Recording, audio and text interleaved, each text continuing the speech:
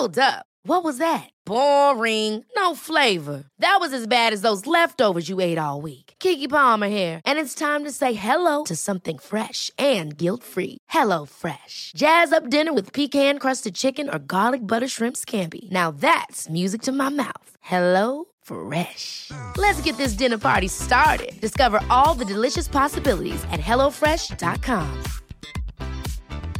I'm Sandra, and I'm just the professional your small business was looking for. But you didn't hire me because you didn't use LinkedIn Jobs. LinkedIn has professionals you can't find anywhere else, including those who aren't actively looking for a new job, but might be open to the perfect role, like me. In a given month, over 70% of LinkedIn users don't visit other leading job sites. So if you're not looking on LinkedIn, you'll miss out on great candidates like Sandra. Start hiring professionals like a professional. Post your free job on linkedin.com/achieve today. Since 2013, Bombas has donated over 100 million socks, underwear, and T-shirts to those facing homelessness. If we counted those on air, this ad would last over 1,157 days. But if we counted the time it takes to make a donation possible, it would take just a few clicks. Because every time you make a purchase, Bombas donates an item to someone who needs it. Go to bombas.com/ACAST and use code ACAST for 20% off your first purchase. That's bombas.com/ACAST, code ACAST. Welcome to Mischief Makers, your one-stop shop for all things mischief. Join your host, Dave Hearn, as he finds out what makes mischief, well, mischief. Hello, and welcome to another episode of Mischief Makers with me, Dave Hearn. I said that in a very weird way. I said that was quite sinister. Me, Dave Hearn. It's been a while, but obviously if you're listening to... I've just realised if you're listening to this for the first time, it's not been a while at all, it's just your first one, so welcome. I am very excited today, as you may hear in my voice, because I am doing two wonderful things. The first one is my guest today I'm interviewing from an actual studio, so he's sat like 2 feet away from me, which is really exciting. And the second thing is I'm interviewing stunt coordinator, author, and world record holder Curtis Rivers. Curtis has done a lot of mad stuff in his career, and we're going to talk about some of that today. And also worked with us as stunt coordinator on the Goes Wrong show. So, hello, Curtis. Hello, lovely to be here. Thanks for inviting me. My absolute pleasure to have you.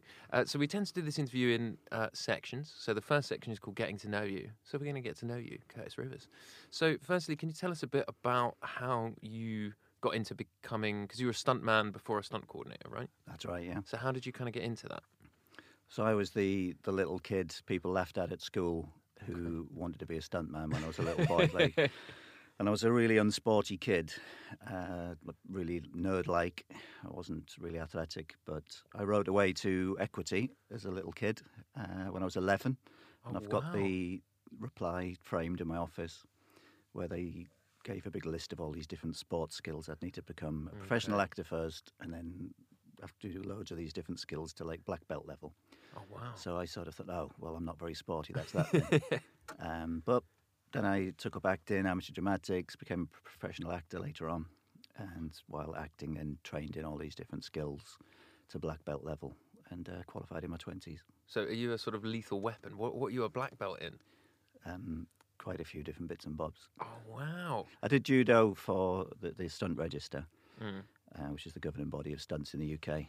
And then later I did taekwondo and tang sudo and a bit of jiu-jitsu and that kind of thing. Oh, wow. So you're like that scene in The Matrix where they upload all of the martial arts into you. That's just you. Wow, that is amazing. But it took about 7 years of uploading. That's the only difference to The Matrix. And so do you have to do it at a professional level or a semi-professional level? Yeah, there's 6 basic skills you need. I did 10 in the end, and they're all to instructor standard. So equivalent to black belts. If you're taking up horse riding, you've got to be competition standard, successful competition experience in show jumping, that kind of thing.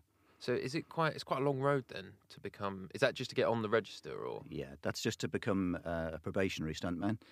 And then you need a minimum of 3 years on the job training. Usually takes about 5. It took me 15 years altogether to get from off the street to stunt coordinator. Wow. I love the idea of you just being on the street doing jiu-jitsu. Exactly. And so then when you do these things, and so what are the other disciplines? So you've got martial arts, I mean, you don't have to go through them all, but you say horse riding. Yeah, they've got to drop into different areas, so they can't all be fighting. So one must be fighting, at least one. I did fencing. I became a fencing instructor. Horse riding, and there's things like skydiving, hang gliding, trampolining, power boating, springboard diving, that kind of thing. So lots of different swimming, sub-aqua. And so you got to an instructor level, so that you were able to teach other people. Yeah, I used to teach fencing. Oh wow! Yeah. And so, what was your favourite one? If you couldn't be a stuntman, you could only do one of those. Skydiving. Really? Yeah, because again, it's one of those ones that I saw as a little kid. There was a TV show in the early 80s called The Fall Guy that I used to watch about a stuntman. And Colt Seavers, played by Lee Majors. And the opening credits of that were he was jumping out of a plane, being followed out by the cameraman. It just struck a chord. And I thought that would be incredible. I want to do that. About 5 years later, I was doing it for real, thinking of that opening sequence when I was a little boy. That must be. I don't know. Is it? I was going to say that must be terrifying, but maybe it's not. Maybe it's completely exhilarating. I think it's different for different people.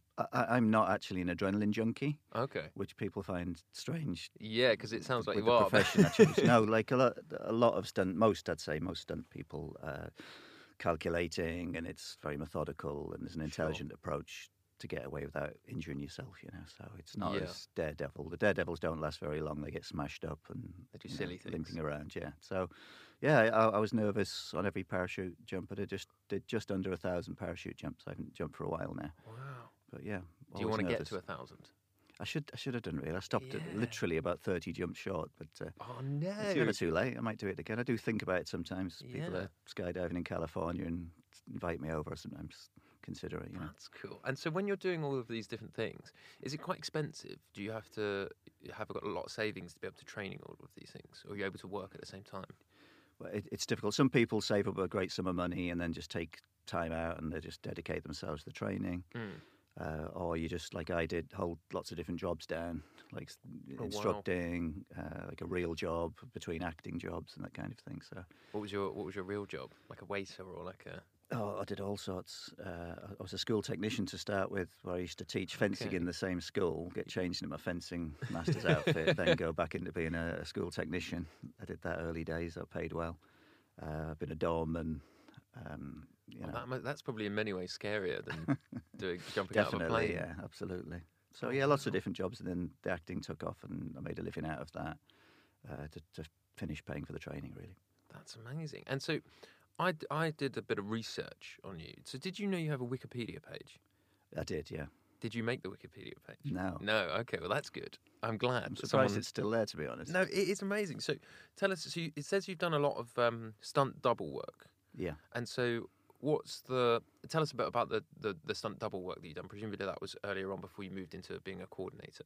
Yeah, so there's different sorts of stunt people. There's people called utility stunts who turn up and there's a big battlefield scene. They're one of 20 people charging to camera, getting shot, that kind of thing. Sure. Normally you start that way. I didn't realise till many years into my career, but normally you start by doing a lot of utility stunts and then you kind of talent spotted and picked out to double, like a second in a movie and then eventually double a lead. I was quite fortunate in being picked out early days before I knew that's how it worked. Sure. So the first person I was chosen to double was Pierce Brosnan in Tomorrow Never Dies. Cause cool. I had a scene with him in the South China Seas on this stealth ship. A door opens and I'm a dopey guard who comes out and he stabs me in the chest. Nice. And as the life drains out of me, he dresses myself as him and he holds me out and I get shot by the bad guy Stamper and fall in the sea. So it was during that scene, took a couple of nights to shoot, that somebody said, actually, you're not a bad double for him at the time. Similar build and everything. So I was asked if I'd want to do some underwater sequences. So, that was the first time I've been asked to double somebody of... What does that feel like? Is that a strange experience? Like being like, you're going to double this guy and just do the stuff that he would... Because it sounds like you're actually James Bond in many ways. Well, in your mind you are when you're doing it. So we're all big kids, really. And that's mainly what I did as a stunt performer, really, which was more enjoyable because I had the acting background. Yeah. You then look at the way people walk, really early days before you've even introduced yourself. You're watching from the wings, see the way they walk and hold themselves.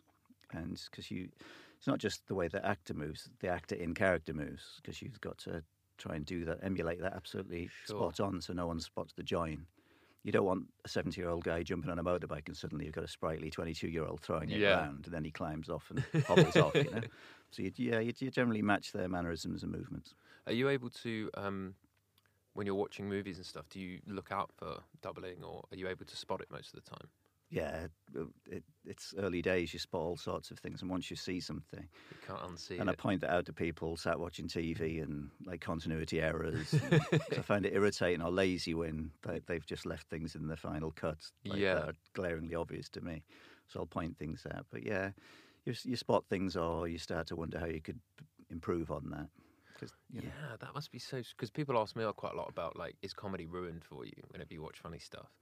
And in some ways it is, because I'm sat there and I'm not laughing. I'm just like processing in my mind why something is funny. So I appreciate like why it's funny, and I'm watching it, and in my head I'm just going, yeah, that's funny. That was well done. Yeah. And so it must be a similar thing where you're watching it and you're appreciating the skill, but actually you're not engaging with it in the same way as other people because exactly that. You can be analytical sometimes, but it's a different thing. You can be watching and see a stunt well done and think, wow, I wasn't expecting that, because they filmed it. Maybe the cameraman leapt off the ledge with the actor, and you think, oh, if it's a DVD, I'll stop, rewind it. That was clever. Is he on a wire, or I'll try and work it out? Yeah. Was that CGI? And then I'll store it somewhere subconsciously that if I ever need to do that, if they use a Steadicam with that as well, and he was attached to the guy, and I'll just store that. And offer that up at a later date and see how we can improve that. And you're always looking around to how you can improve it and raise the quality. What kind of stuff believability, you can steal from others. Enhance. Yeah, enhance. Very good. Homage. So you've kind of got the skills of James Bond, and then you've got a sort of Sherlock mind palace of stunt ideas. Yeah, That's exactly. so cool. And so tell us a bit about one of the things that was cited on the Wikipedia page was, so falling back 140 foot off the British Gas building for Torchwood. Yeah. That was you. Yeah. And so what was that? How does that work? What was that for? That was for a Doctor Who spin-off called Torchwood. And I did 3 seasons of that, double in John Borroman, who played Captain Jack in the show.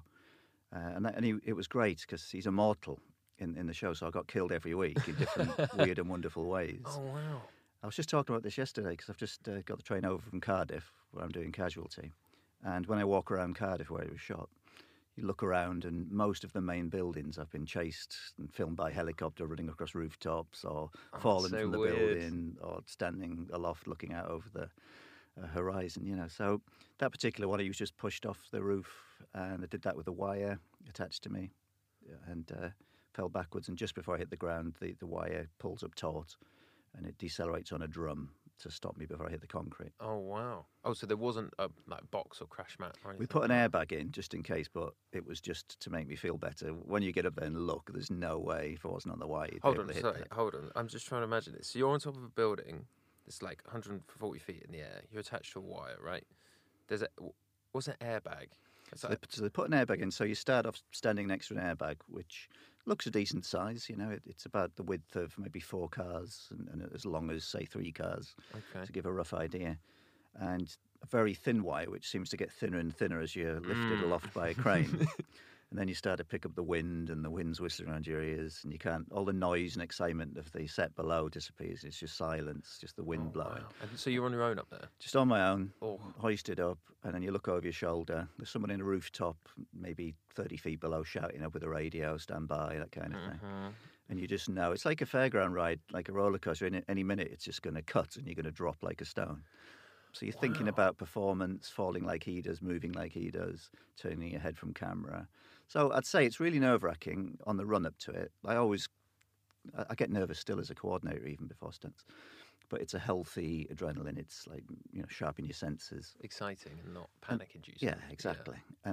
But as soon as they say action, it's like pure concentration, so there isn't any nerves. You're just working. So during that fall, albeit 10 seconds of it, I'm working all the way down, trying to move as the character did, and just focusing on what I've got to do. I don't think I'd be able. I think I'd be able to do the fall. I don't think I'd just be like, yeah, let's just get me falling and just see what happens. But then, so hold on. So the wire decelerates you. So, but is that quite sudden? The way that it grips against you? It stops within maybe 12 feet, something like that. It's a rapid deceleration. It's called a decelerator. The way it goes up to a pulley in the crane, which is like 200 foot up above the ground, Sure. then down to the ground where all the mechanism is, and it's just like a big wrapped around a drum with a hydraulic brake on it, essentially. So what do you think? So you got the guys on the floor, you got, I don't know, directors and ADs and all that kind of stuff. They're looking up at this, right? And they're probably just shitting themselves, right? They're looking at you hanging off a crane. And what do you think is going through their mind watching you do that? Because you've got loads of stuff to focus on. Yeah, But they get nervous too. The first ADs get nervous. They're calling it. They're shouting action.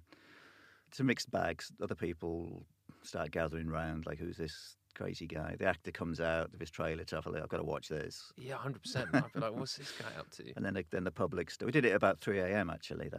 And Okay. people still came out of the woodwork, and cars Just stopped. watch. People got out looking up to see what the fuss was about. It is exciting. It's so unusual. And so do you ever have actors who... Because you hear all these stories when it comes to like Hollywood stuff about actors insisting on doing their own stunts. But is it kind of in terms of who does it, and is it all just insurance and money, and like, or is there a protocol that you kind of have to go through? As a general rule, it is insurance is a big issue, but as a general rule, if the actor's not doing it, then if the actor is doing it, it's not a stunt. As a Okay. general rule. Yeah. And there's a very few. When the actor is also the exec producer, i.e. Okay. Tom Cruise, somebody like that, then he has a lot more power to say, well, I don't care how many millions extra it costs insurance, this is what I want to do it. But even so, there'll be variations. His stunt double will, do it all without a wire, and maybe Tom Cruise does it with a wire, and there's slight variances of risk rather than, very, very rarely take it as far as the stunt person would. Sure. And do you think... Yeah, that makes sense. And so from your point of view, is the only thing kind of... Is it always better for the actor to do as much as possible, or is it? Do you think it's like a kind of ego thing that actors just kind of want to do it because they just want to do it? But actually, from your point of view, like, that's your job, it's your profession, you're meant to take those risks. I think, is it... Why do you think some actors want to insist on doing stuff, I guess? I think a mixture of reasons. Ego creeps in, obviously. Sure. Yeah, There's some big egos out there with actors. Well, you're in a room with one right now. Egos, and sometimes a misperception that how hard can it be to fall through a sugar glass window and land on some boxes or crash mats. It can't be that difficult. Yeah. And so, as the coordinator, I'll start building up. It depends on their personality, their experience, and how they listen and take instruction. And I have that ability to call it and just say, no, this isn't happening. And I'm very willing to say that. Yeah. I kind of like saying that because I only ever say it when they're crossing a line, and I'll say no. And so many times people I've had that conversation with the producer director, and then a stuntman's done it and, took a knock or just about with perfect timing got away with it. Yeah. And they've said, yeah, good call that. Like, phew, you were right. Sure. And that's why I'm there, to be paid. I don't actually arrive with an ego, genuinely. Yeah. I'm there to help people, to help the show, and deliver some really great action on the screen, but where we all walk away afterwards, and Everyone's that's the ideal. safe and happy. Yeah, exactly. Yeah. And I think, it must be really tough because I think, are you looking out when you're seeing those actors, you're kind of looking out for, I don't know, maybe it's like a sixth sense, you just kind of get a vibe if someone's a bit panicky or they're not listening, or if someone is just, like you said, actually, I think if you're coming in, you meet an actor who's just kind of shrugging and being like, how hard can it be? That's probably like a red flag, isn't it? Yeah, Just like, exactly that. Yeah. That must be really tough. So world record holder. Okay, so I got longest parachute jump and highest bungee jump.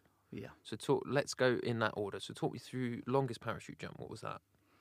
So this was going back to me wanting to parachute as a small child, and then finally at 16 I learned to skydive.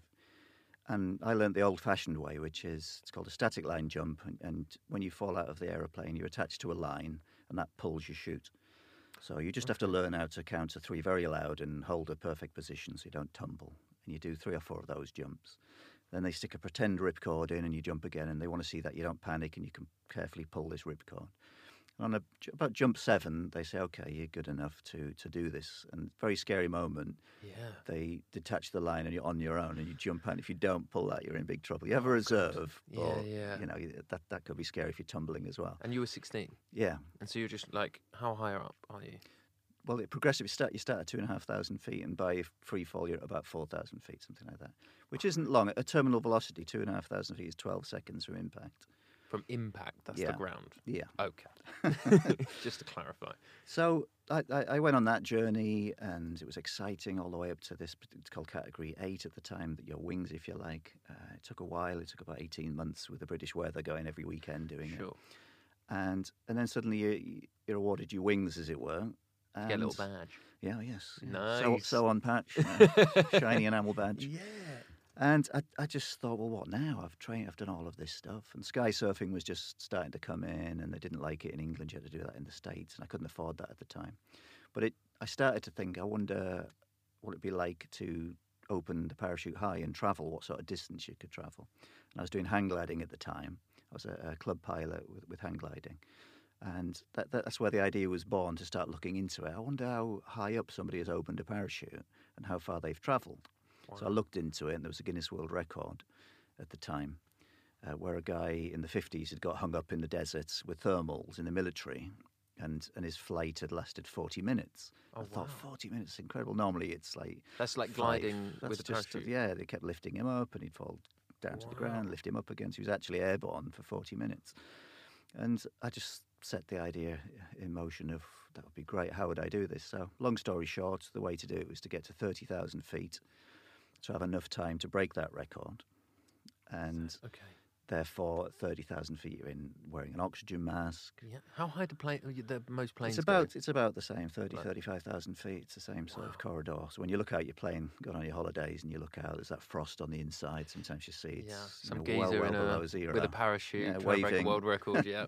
And that's it. So that was the origins of that. And I managed to fly over the Andalusian mountains after several attempts. We had a fire on board the hot air balloon at one point, and rapidly descended. Sorry, to what? There was a 18,000 fire feet. on the hot air balloon?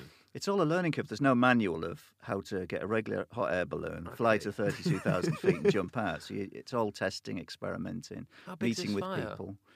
It was, well...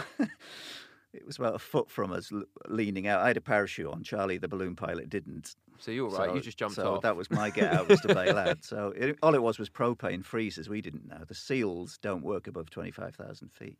You start to get little icicles around the burners, and when they start to pop out, and when you light it, it can then set fire to the ice cubes. Basically, a big fire broke out, which we put out. Rapid descents, put that out. On that particular one, and then climbed, and we didn't have enough fuel left to get to altitude, so we aborted that one.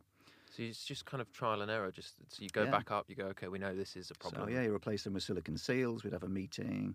We had a guy called Per Lindstrand who did the Across the Atlantic with Richard Branson years ago. He came on board and helped us with advice and said, we found that out. You want silicon seals. A classic error. Yeah. Classic Schoolboy 25,000 error. feet error there.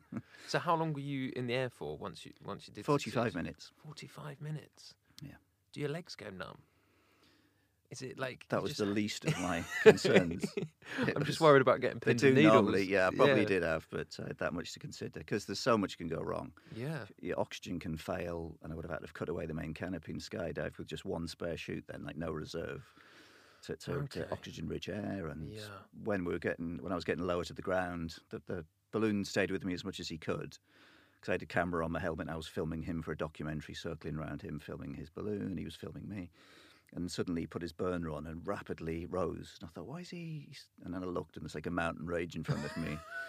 Loads of forests, like nowhere to land at all, and loads of thermals kept collapsing my canopy. And I just had to pick a spot. Like it literally looked like a footpath, and it was maybe... I don't know, 7 feet wide, and I just went just through the trees and found a footpath in this forest to land, And so, I was going to ask actually, is there like, in your planning of it, are you trying to think of the ideal place you would land, or is it just, we're just going to go here?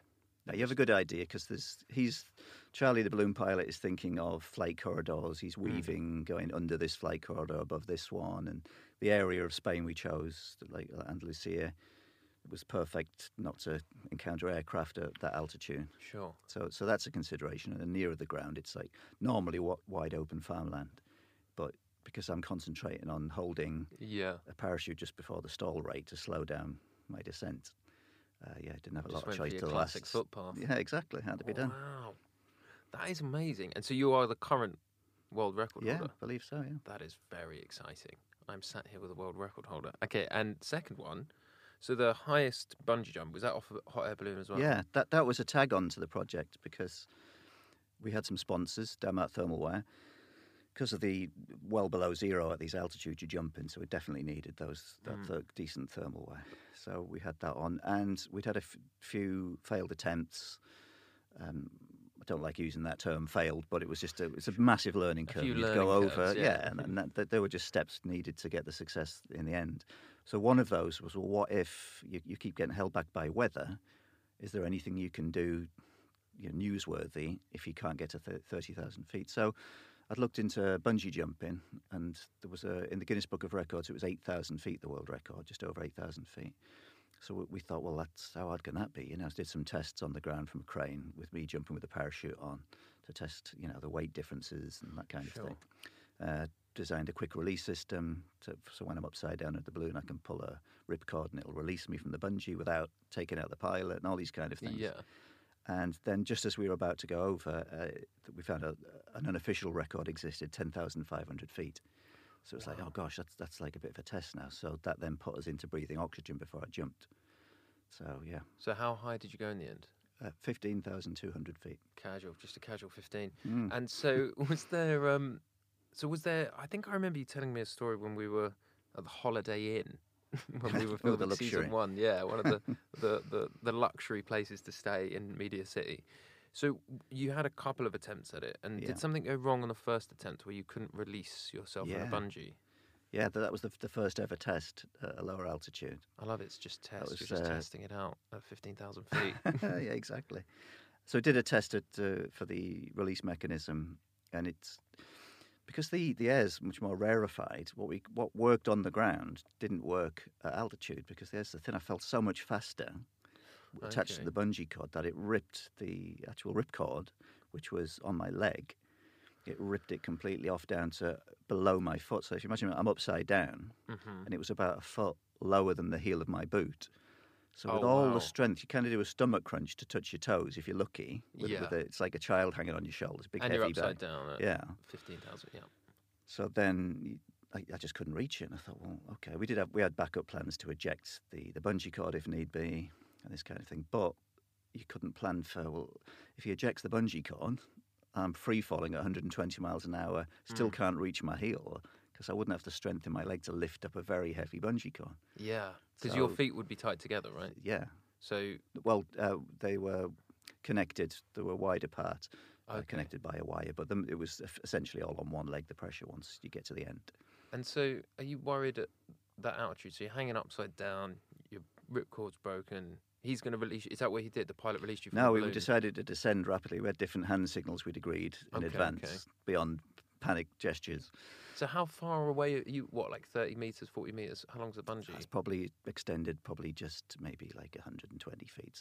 So he can see me, frantically waving. Yeah, frantically waving the do not cut. Hold on, so you descended and you're hanging underneath the balloon as it's coming down. Yeah. So you're upside down. And so spinning. Great. Spinning, dizzy, upside down, not a lot of air up there, and then you just go all the way to the ground. Yeah, we had to land, so it's an emergency landing with me suspended beneath the balloon basket, so he's putting me down onto the ground. How do you not land on your face? Well, you just watch and look for the ground coming up and then crawl up. That's literally the technique, just like get out the way of the floor. Took the impact on the back of the parachute, so that saved my bag, ripped all that to bits, dragged me out. I got away with just a small cut. Next to my eye, like a little thorn scratched me, just sort of dragged through all these bushes. And you were dragged through bushes? Yeah, it was hilarious to me. I wish I'd kept the footage, because we had a rostrum camera looking straight down below the balloon basket. So what was worse is it's embarrassing enough and painful enough hitting the ground. Sure. But then what happens is the balloon keeps going with the course. wind. That bungee cord, just when you're thanking your good Lord for the survival, it pulls taut, and suddenly it whips you through all the bushes, undergrowth, taking out all sorts of... That must have been terrifying. Yeah. Or with the time where you're like, I'm fine now, I'm on the ground. Well, I suppose in hindsight you're in a bit of shock. You've just survived, a big encounter, adrenaline's kicking. You land and think, thank God for that. And then suddenly, you start to move slowly, and it accelerates. You start to get dragged, and then you very quickly just reach over. It's easy to reach your boot now and pull the ripcord, and it detaches. And he flew off again because it's like dropping ballast. He then took off and landed about 2 miles away. Oh, wow. So you're just now in a field with a bungee cord. Yeah, and a ruined. long walk waiting for pickup.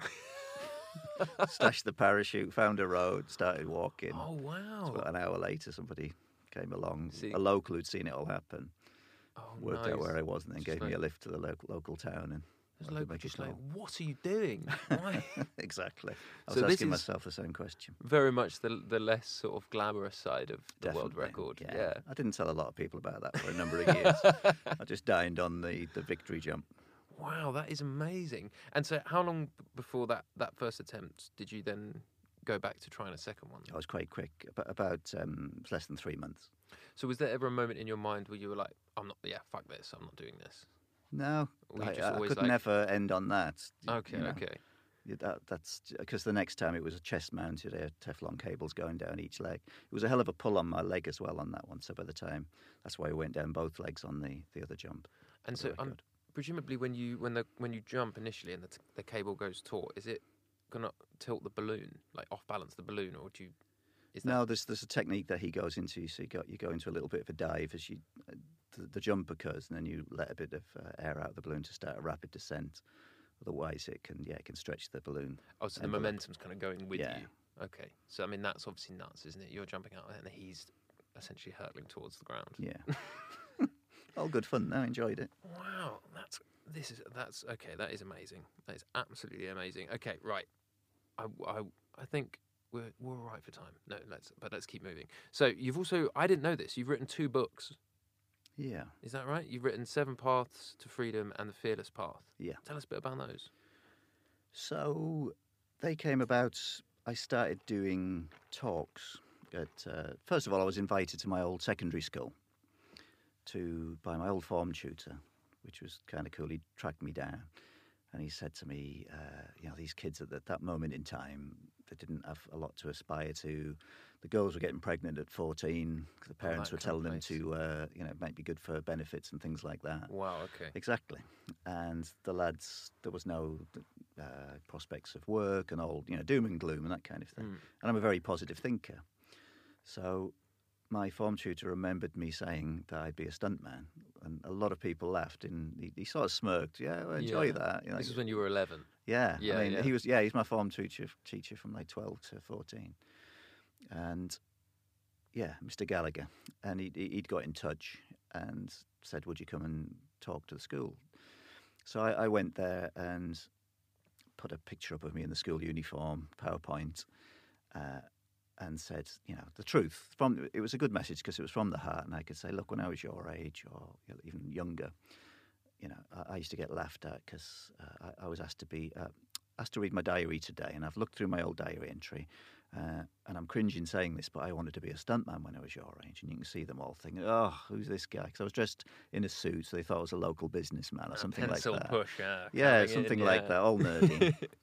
And so I went on and played on that you can have little dreams, as far-fetched as they are at school. And then I'd say, anyway, I didn't listen to the people who laughed like you guys are, and this is what happened. And then I'd hit play and have a show reel of me fighting famous people on the silver screen and breaking nice. records and that kind of thing. Yeah. 5 minutes, then the lights would come up and everyone would be like open-mouthed, and you've got everyone's attention then. Yeah. You know? And did you do a quick change? Were you in like I should have medieval done, shouldn't armour? I? Yeah. On fire. Yeah. So I got a lot of positive feedback. It was quite emotional. It was I got a real kick out of doing that, and that set me thinking. Lots of people say, "Well, how did you, achieve that? How can you be so tenacious as to not give up with all the numerous pitfalls and things?" And I started giving that some thought. And I was reading books on positive thinking, and I'm a real nerd away from the set in terms Sure. of into positive thinking, and I studied to be an NLP trainer. Okay. So I was interested in body language, dealing with actors, and reading people's emotions. And like we went back to that, assessing somebody who's a bit cocky. That could be somebody who's just a bit nervous, Sure. or it could be somebody a bit nonchalant who's danger to himself. And you can assess all these things by body language, eye movement, when people are lying, telling the truth, and so much. Sure. So that interested me. So I trained in NLP. And to cut a long story short, I trained in all these different disciplines and got to realizing about imagery that when you surround yourself with images, it programs your subconscious mind. And I realised that all through my childhood, my bedroom was full of pictures of stuntmen or Evel Knievel or, TV shows and just lots of stills from doing big stunts. And that started me thinking, I wonder if that's anything to do with it. And so I went down that path and looked into it and discovered, and by experimentation, that when you purposely look at imagery, the world is your oyster. You can achieve absolutely anything. Because I did the same thing with the world records. And I just tested this, and everything come to fruition. That's what I've used since. It's like literally like anything you wanted to do. There's a definite process of programming your subconscious mind, and it comes into fruition. So I wanted to write that. Once I found that out, I'd start doing talks about that, and people were interested. And lots of people said, "Oh, you should write a book." And eventually I thought, well, you know what, I'll add that to the list of things. Yeah. I start visualising about surrounding being an yourself author. with books. Yeah. Just visualising writing books, telling stories, because I'm a very shy person normally, so it's nice to be able to sit down there and just put pen to paper and tell it from the heart and that kind of thing. And it's something that's yours as well, and it's not sort of, it's not like you're coordinating or directing something or you're performing in somebody else's film or whatever. It's your book. And it's very personal. What you want. And it's done that to help people. And I've had some good feedback from people who've read it and said, "Oh, it's brilliant. I've put that into practice, what you said, and this has happened." And that's quite nice. Oh, wow. Makes it was the right decision, And so this was inspired by your talk at the school, kind of getting really great feedback. That was the journey of it, yeah. Wow, that is cool. And so we've done books, we've done world records, we've done nuts stunts. Okay, so this might be a quick one, actually. So this is my final question before we go to some questions from some fans. Is there something... So what is it about being a stuntman or a stunt coordinator, do you think, that, like... Is there something that sticks out in your mind that the average person doesn't know, that you would say? And it can be anything from, like, actually, sometimes it's a bit dull because you're just waiting around and then you just got to go. Or is there something that you think, the muggles should know about being a stuntman that they don't know? I mean, I think you hit the nail on the head. In terms of the time it takes, most people would be surprised just how long it can take. I generally choose to work in television, and it's a conscious choice. Some people who don't know me better think, "Oh, you're doing TV shows, is it not very busy? Is there not much work in film?" And I go, no. If I do a fight scene for a TV drama, I can block that through in the morning for maybe an hour and a half tops, and we might shoot that after lunch and probably finish that in the afternoon. A good fight scene, it'll be done and dusted in the day. The identical fight scene in a movie will be a week of rehearsal. Wow. And maybe 4 days to shoot it.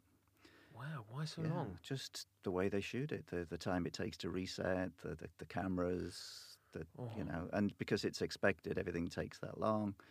In TV, we'll swing a lens. That's changing a lens on a camera. That'll be, 4 minutes. Sure. On a movie set, big old like cameras. In the old days, traditionally, big heavy cameras with film in them in the day. Yeah. And it just took longer, and it's expected that everything takes longer in film. So some people like that. I just get frustrated because I'm a jobbing coordinator. One day I'm doing a car chase, then I'm coordinating something on horseback, then it'll be on a speedboat doing second unit directing, and every day is different. Yeah. So that's what I like about the job. Kind of like moving, keeping things... Yeah, keeping things moving. Yeah. Okay, let's go to... we're probably moving towards... Okay, great, yeah. Let's go to some questions from the web. So this is some questions from fans that we've put out on social media, and they questions for you. Some of them are about like the Goes Wrong show and all that kind of stuff. I'm working with Mischief, so careful what you say. I'm right here. So Bethany Watson asks, was there ever a stunt that the Mischief... I think I know the answer to this, actually. Was there ever a stunt that the Mischief writers wrote that you thought was just too impossible to create in real life? What would your answer be first, then? I'm curious. I think no. Because I think whenever we've asked you about stuff, I've always found you to be very just engaged with the work, but you're just sort of like, well, anything's possible. We just need to figure it out. And like, if you've got enough money, then we can do it. Exactly. So there's either financial time or a way of shooting it. With you guys, it's very, very different, I have to say. Okay. In that, I certainly go a lot further with what I would There's a line where a stunt double takes over, and that line with you guys is much further along than it is, of course, with everybody else, because you have that physical background and you all listen and that kind of thing. So you've got that muscle memory and everything else. And so, provided it's not going to be like a big impact. So if the gag absolutely had to be a drop onto a table that was going to break away, no matter how you did that, it was going to hurt. Sure. Then I'd just question the validity of doing it yourself versus you doing part of it onto a crash mat and a stunt double finishing that off in the cut if it worked, visually. Yeah. Because a stunt double, will breathe out just before impact. He won't get as winded necessarily. He can relax during a situation where he'd normally tense up. And not that you guys couldn't. And then there's the insurance issue of, okay, well, even if you do it perfectly, could that breakaway table splinter and just scratch your face? And that'll ruin continuity. Or there's all these things on my mind. But yeah, certainly go a lot further down that line with you guys. But yeah, that's my mentality, is that anything is possible across the board. Yeah. It's just we can create the illusion of. So even though it sounds crazy, can somebody just fall off their 6 feet to a solid floor? Well, they could, but they'll probably break a rib or so. But can we create the illusion of that? And let's talk about fake flaws or cheating it in a certain way. And so there are some stunts, like on other shows that you've worked on or films or whatever, that you get to a point where you're like, someone's just going to get a bit hurt doing this if that's what we want to do. Is there like because obviously you're going to try and mitigate injury as much as possible, but sometimes there's not much way around it. It's just, someone falls through a table, you're going to get hurt at some point. Or you get hit by a car. I mean, like stuff like that. But even that, it's all fake. So the car in the movie or the TV show can come around a corner on two wheels travelling at, 40 miles an hour, and a big old impact, someone spirals and hits the concrete, and it's like awful, and they die in the show. In real life, that's never going more than 15 miles an hour. Sure. So it's done with camera angles. The guy never actually gets hit by his legs. He actually does a brake fall over the bonnet. So if you slow it frame by frame, they jump up and allow that to sweep under them. And they just brush the bonnet. The only impact is on the top of the windscreen. But before they impact, they're throwing themselves into like a tumble. So it takes out that sting. So you're kind of swinging your momentum into the car, So you still catch and it still hurts, it's akin to somebody. I'd say it's the same as somebody, an American footballer running into you and taking you out.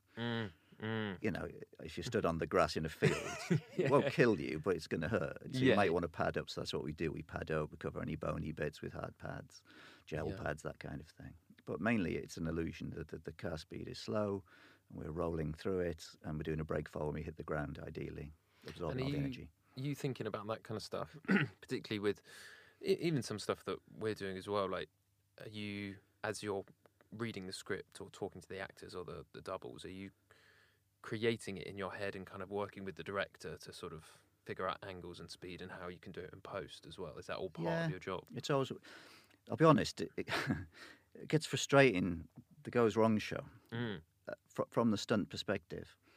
What's very, very unusual is we can't place cameras where the stunt looks the best, because so I've had to adopt this mentality, which took a little while, of what does the Goes Right show look like? Yeah. So if you're filming from the front, we can't suddenly then switch to a nice low angle of somebody falling off a breakaway balcony off camera, because why was the camera there? Yeah. So I have thought this a few times. Wouldn't it be great if the writers had a scene on that balcony, some dialogue filmed from that angle for a reason, so we've got that excuse to put the camera there. I see. Yeah, you can cut back to it, so that we do get the optimum shot that makes the stunt look good. But oftentimes it's a little bit frustrating that one of you guys does a fantastic stunt and it looks great, but it would have looked so much better for a different angle or on a different lens. So there's a slight frustration there. But it is what it is. It's meant to look accidental, and it wouldn't look accidental if you got an optimum angle to get the stunt. It's one of those things. Because I remember chatting to Martin a lot.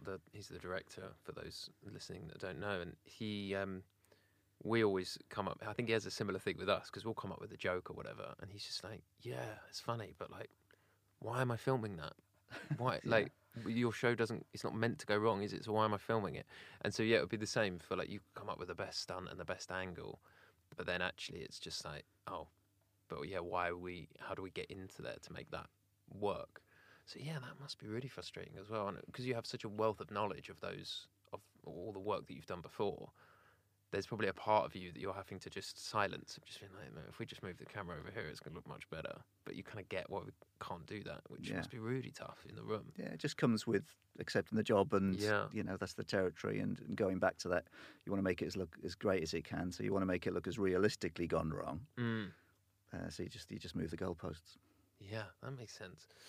Okay, next question is from, I want to say Kazanet. I'm not sure I'm saying that right, but it's a fantastic Twitter handle. So this is actually kind of leading into this. So Kazanet says, I assume that stunts don't suddenly pop up and stay the same, but they grow or shrink and transform and change. Can you tell us about a specific stunt sequence from the show? Can be any show, like Goes Wrong show, that kind of illustrates the idea of it starts out as one thing and then kind of morphs into something else? Or is it always kind of what you get in the script, you stick quite rigidly to it, or does it evolve as you're rehearsing and shooting? I think there's flexibility on both sides. So, because the ideal with the Goes Wrong show is to have the actors do the stunts. Yeah. So when it crosses that line that we spoke about, so I'm just trying to think so probably the season 1 nativity one where Henry Lewis's Santa falling through the chimney. Oh yes, he did loads of that, and he's done some great gags in the show. But just that one, because there was a metal grate, somebody was physically falling. So that was evolving into, we either use a paper grate for the fireplace for him to land on, make him fall in a certain way, and tone it down a little bit. Yeah. But then again, that's a Martin thing, the director of. No, it's a practical fire. We've seen it lit. Yeah. Because another gag was it burning some of the props or whatever. So if we've got that, it has to be a metal, because why would it suddenly squash under him when he lands? Yeah, so it's like, and you've reached that crossroads where it's either or. It's either not going to be a lit fire and you lose that gag, and it's always just a prop with a bit of flickering paper so he can land on it. And in that instance, it's like, no, it's quite a funny intro where, wherever it was, the stocking catches fire or something. Yeah. So, that evolved to, so you had a stunt double just for that role. I remember that because he comes in head first as well. Exactly, yeah. So it was just too risky. And that was Big Billy. Exactly, yeah. Yeah. Billy's great. So, Henry Lewis, ladies and gentlemen, has a stunt double, and his name's Billy, and he's huge. Big Billy, and lovely. So that must be kind of strange, actually, for some things that, with, the horror episode where he goes down, it's Hen again, where he flies down the stairs. Did you, obviously we just write that in a script, right? Because that's funny. But then is it your job to come in and go, okay, so how do we build that stunt and make it so, because obviously Hen is facing out and we see him the whole time. Yeah. So are you reading that and just kind of piecing bits together who you need to contact, or are you just kind of turning up and discussing it in the room? So that's a good aspect actually of the show. You don't get on every TV show, is I'm brought in quite early. And while we're shooting one episode, if we're on episode 3, I'm in meetings about episode 4 and 5. Sure. So for that, in that instance, I was working with Dennis, the art director, in charge of building the sets and that kind of thing. So it's great in that we have some rehearsal space, and I can be chatting on the phone, looking at diagrams and rigging methods. And then I can come and have a little look at that, test it with a stunt double. I think I tested that one myself. Yeah, just testing it, it's all working, or it's too quick, or that'll be terrifying, which I thought, to be honest. I took a ride on it and I thought it works, but that'll be scary for it. Yeah. And also on that instance, there was quite a lot of energy when it got to the bottom of the stairs and threw him sideways through the wall. Yeah. So if he didn't project, he would land quite hard on the floor and sort of cartwheel through the set. So there was scope there for injury. So again, I had that trimmed down. I can pass the notes on, and then I turn up a week later and everything's been changed. Like oftentimes quite excessively, cutting scaffolding, rearranging, a big build that's expensive and time consuming, but it's done. And it all works, effortlessly on the record day. And we can achieve the thing that we set out to achieve. Yeah. No, that's really good. I think we've been really lucky with a lot of people like yourself and the creatives on the show. I think what we try to do on the show is create an environment that, it's actually probably less so for you, but certainly more for the other creatives. We try and create an environment where a lot of stuff that we're doing has never been done before. It's like a new idea, and I think people really engage with that. They're just like, okay, this is weird. It's a challenge, isn't it? Yeah, how do we make that happen? And that's the fun part of it, exactly, the challenge. Okay, so I've got a couple more here. Let's have a look. Okay, Alex asks, what's been the most fun and most dangerous stunt to work on? Could be on the Goes Wrong show or anything. I'm not sure I'd put the most fun and the most dangerous Okay, in the this same is good. answer. This is good. Oh gosh, it's so difficult because every job you do is so different. I suppose, again, whether I'd say it's fun. So what happens is you do a stunt. You get excited when you're booked for a job. So as an example, I doubled an actor called Jim Caviezel in a film many years ago, The Count of Monte Cristo. And I was young at the time, and it's like, we want to fly you out, Curtis, to Malta. We're going to be filming in Malta and Camino, all these underwater scenes. You're going to be doubling the Count of Monte Cristo himself. He escapes by being tied into a sack and thrown off this cliff. They think it's a body they're dumping, but he's hidden in this sack. So you're going to be doing that stunt. You're going to be diving for treasure, and it's like so exciting. If this is what you've chose for a living, like, great, I can do that. And I'm going to be it'll be me on the screen diving for the gold, his fortune. And then you get there, and it's very cold and very, very scary.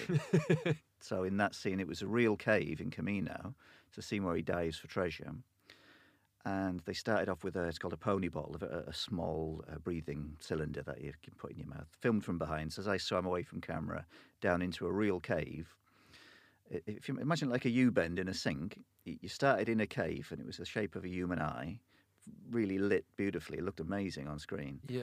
You swim down into that, and as you get to the U-bend, that's where all the treasure was. And then if you swim up, that's the open sea, the ocean, lighting it. So it was an amazing location. But it was probably, without bulling it up, it was probably the same as not much further than swimming the width of a swimming pool. Right. But when you do that and it's cold water, and you've got a costume on, I had a sticky beard stuck to my face, a wig, really long wig stuck to my face, rags, as if I've been in Chateau d'Oeuf, the prison, for many years. So you run out of breath about halfway through. So I'd have a little breathe on this oxygen cylinder, and then they started seeing the bubbles. So this is pre-CGI or just early days, too expensive to take them out post. Yeah. So do you think you can hold your breath that long? And I thought, not really. I'll do my best. Can we have a diver on the ceiling of this cave? And it's like, well, you'd never get to him, but all right, if you give the signal that you're out of air, he'll get to you. So I had a mate of mine that had flown over anyway in the dive crew. He was on the roof of the cave. Then they put an oxygen cylinder in the treasure chest. So if I went to the middle treasure chest, opened it, there was an oxygen cylinder there, tank and you for had me to do to that breathe like, on. with your back to the camera. And playing the part and acting as the Count, and that was scary. So, and on one of the takes, one of the early takes, got no mask on. You used to swim, you take it for granted that you've got a regulator in your mouth and a mask, and you can clear that and you can see. Well, you've got none of that, and you're trying to open your eyes and the sting, and everything's a blur. And on one of them, like the early takes, I swam and went off into a corridor in this cave. Well, you went the wrong way. Yeah, because just couldn't see anything. I've got no mask, nothing. And I was working with Sean, he's called, the guy recently. I hadn't seen him for a long time. And he says he'll remember that to his dying day because he thought, where's he going? He saw me just venture off a little bit, only like maybe 8 feet off course, but now I'm in a different cave. Yeah. With the dead end. Saw me get to the dead end, stop. Oh, it's made me feel and then I just sat and I crossed my legs. What are you doing? Because if I panicked, I would have died. So that's what you're taught. So preserve your energy. You're almost out of air. Yeah. I knew I had divers there, and they'll know what's going on. And I just sat cross-legged. Felt like an eternity. It was probably 15 seconds before he got me and put. So you just stopped moving and started meditating. Yeah. And he says, I'll never forget that, of like swimming as fast as he could, waiting for me to breathe in seawater while he got to me, So that is nuts. That is nuts that happened to you. I know, it's crazy. So your man was in the roof of the cave. He Yeah. saw you swim off. So he was like, I better get after him. Yeah, so he's watching the whole, he's nervous as well. He's holding the spare regulator in his other hand. Any problems, he's going to be on me. He's got fins on, I haven't, which is why I'm swimming really slow and just free-swimming. Rag and beard. And, yeah, exactly. And then you can't see very well, so we put a red light in the background so that wouldn't happen again. We reset and had an underwater light placed.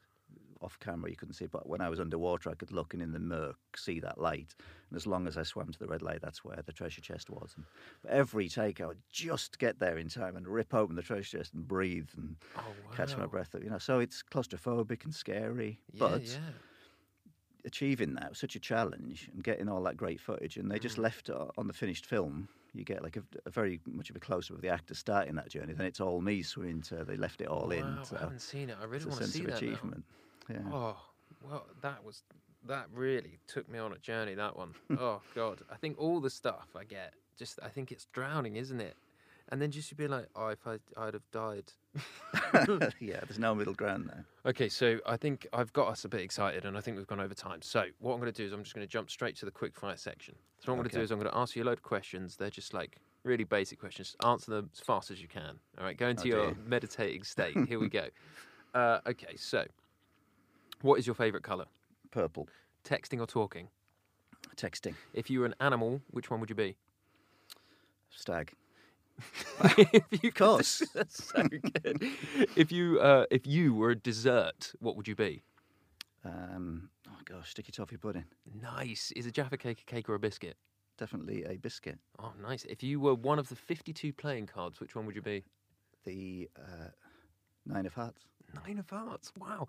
What's in your pockets right now? Money and credit cards. Nice. Taking those later. What is your favourite film? Oh, well, that's hard. That's a hard quick fire one. Oh gosh, there's 1,000 films flooded in my mind. What's the first film that you just thought of? I thought Braveheart was the first one that popped in. Nice. Okay, were you in that? No. Oh, okay, good. What is the best age? 51. 51. Nice. And finally, who would be the best mischief person to be trapped on a desert island with? Oh gosh. No comment. Nice. I said I'd try and get a no comment out of Curtis. There you go, you've got it. I've done it.